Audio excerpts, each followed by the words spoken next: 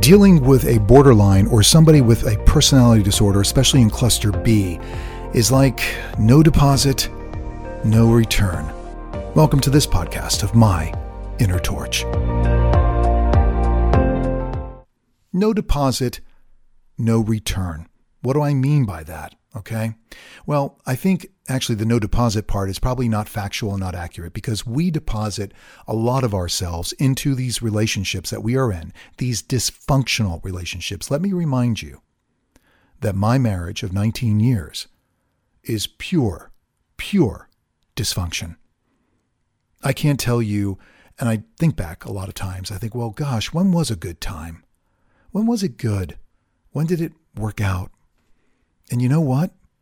I would have to say it was when I was dating her. And that was during the love bombing phase. Oh yeah, absolutely. It was fantastic.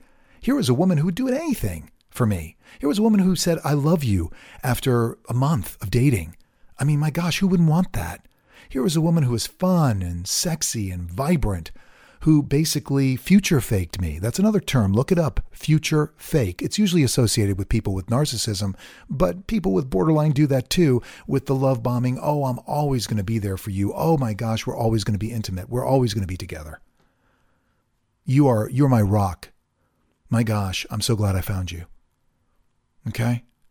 So no deposit, no return. What I mean by that is that when something happens in the relationship, like what happened with my dog being put down and my wife accusing me of being the reason why the dog was put down, when that wasn't the reason because he bit her. And there's a rule in our state that, that's just not, that ain't going to be accepted. And so when she went to the vet and said, yeah, he drew blood and showed them, my God, it was a bad bite. They were like, okay, we got to put the dog down. And so she baited me.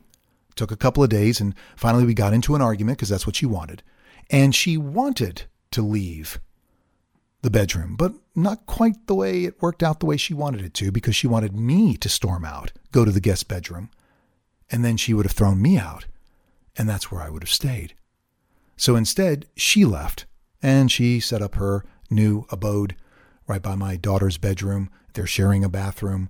She bought all sorts of accessories. I mean, this is a permanent thing. This is part of what I call no deposit, no return, which means no reconciliation. Understand that people with a personality disorder, there's no reset button. If you listen to the previous podcast, please do if you haven't, where I talk about a reset button. There is no reset button. There is no reconciliation. This is not a normal relationship.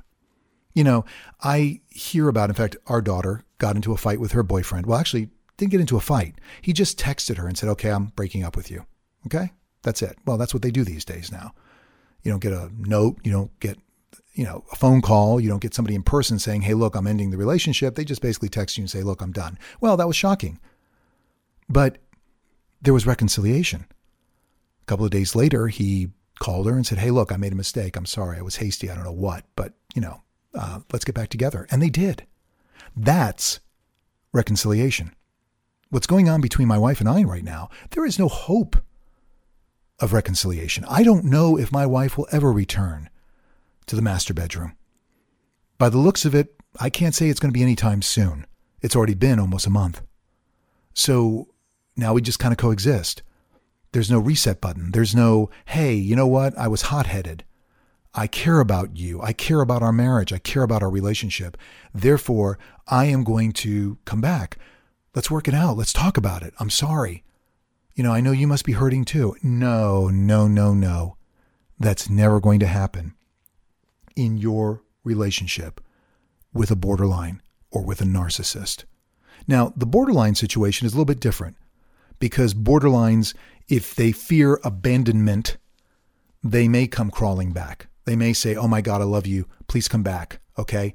The difference between that and a narcissist ain't going to happen. The narcissist has absolutely no empathy. My wife has a combination of both personality disorders, fear of abandonment, which narcissists have, and also, some borderline tendencies about the raging and the craziness. But at the end of the day, it's a personality disorder. She's screwed up. Okay. We can get scientific about it. We can look in the, in the book where they describe all of the mental conditions. Okay. And we can look at that and look it up and say, okay, yeah, she has this, that, and the other. And that's no different than going online when you have a pain in your side and Googling it, saying, I have a pain in my side. What could it be? Okay. So the bottom line is, and I think the message I'm trying to tell you, and I've been trying to tell you, a common theme, abuse is abuse, folks. If you're not happy in a relationship, if somebody is treating you in a way that you're not happy, why do you remain? What keeps you there? Okay, maybe kids, maybe finances, maybe the fact that you can't imagine a life without them. Well, why not? Wouldn't you want a chance to be happy? Wouldn't you want a chance to have another opportunity to meet somebody that might be nice? Or are you like me? Are you repelled by nice people? Because I have to tell you honestly, before I met my wife, I was in a relationship with somebody who was really nice, and I couldn't handle it. I didn't like it. And so along comes my current wife right now, and I'm thinking, wow, okay, this is somebody I can fix. That's the caretaker in me. And so we have to call the kettle black, and we have to say to ourselves, this is not normal. No matter how much icing you put on it, no matter which way you have to say, oh, well, maybe I did something. Maybe it's something I said. Oh, well, maybe it's because they had a bad childhood. It doesn't matter. Abuse is abuse. And I hate to be the bearer of the bad news. I hate to be the person to tell you that. I'd like to be able to sit here and say, look, if you wait for 6 months, this is what happens. Or, if you say this could happen. There is no antidote. There is no deposit, no return. Do you understand that? And it's hard to understand, and I get it. I get it because I've been there, done that.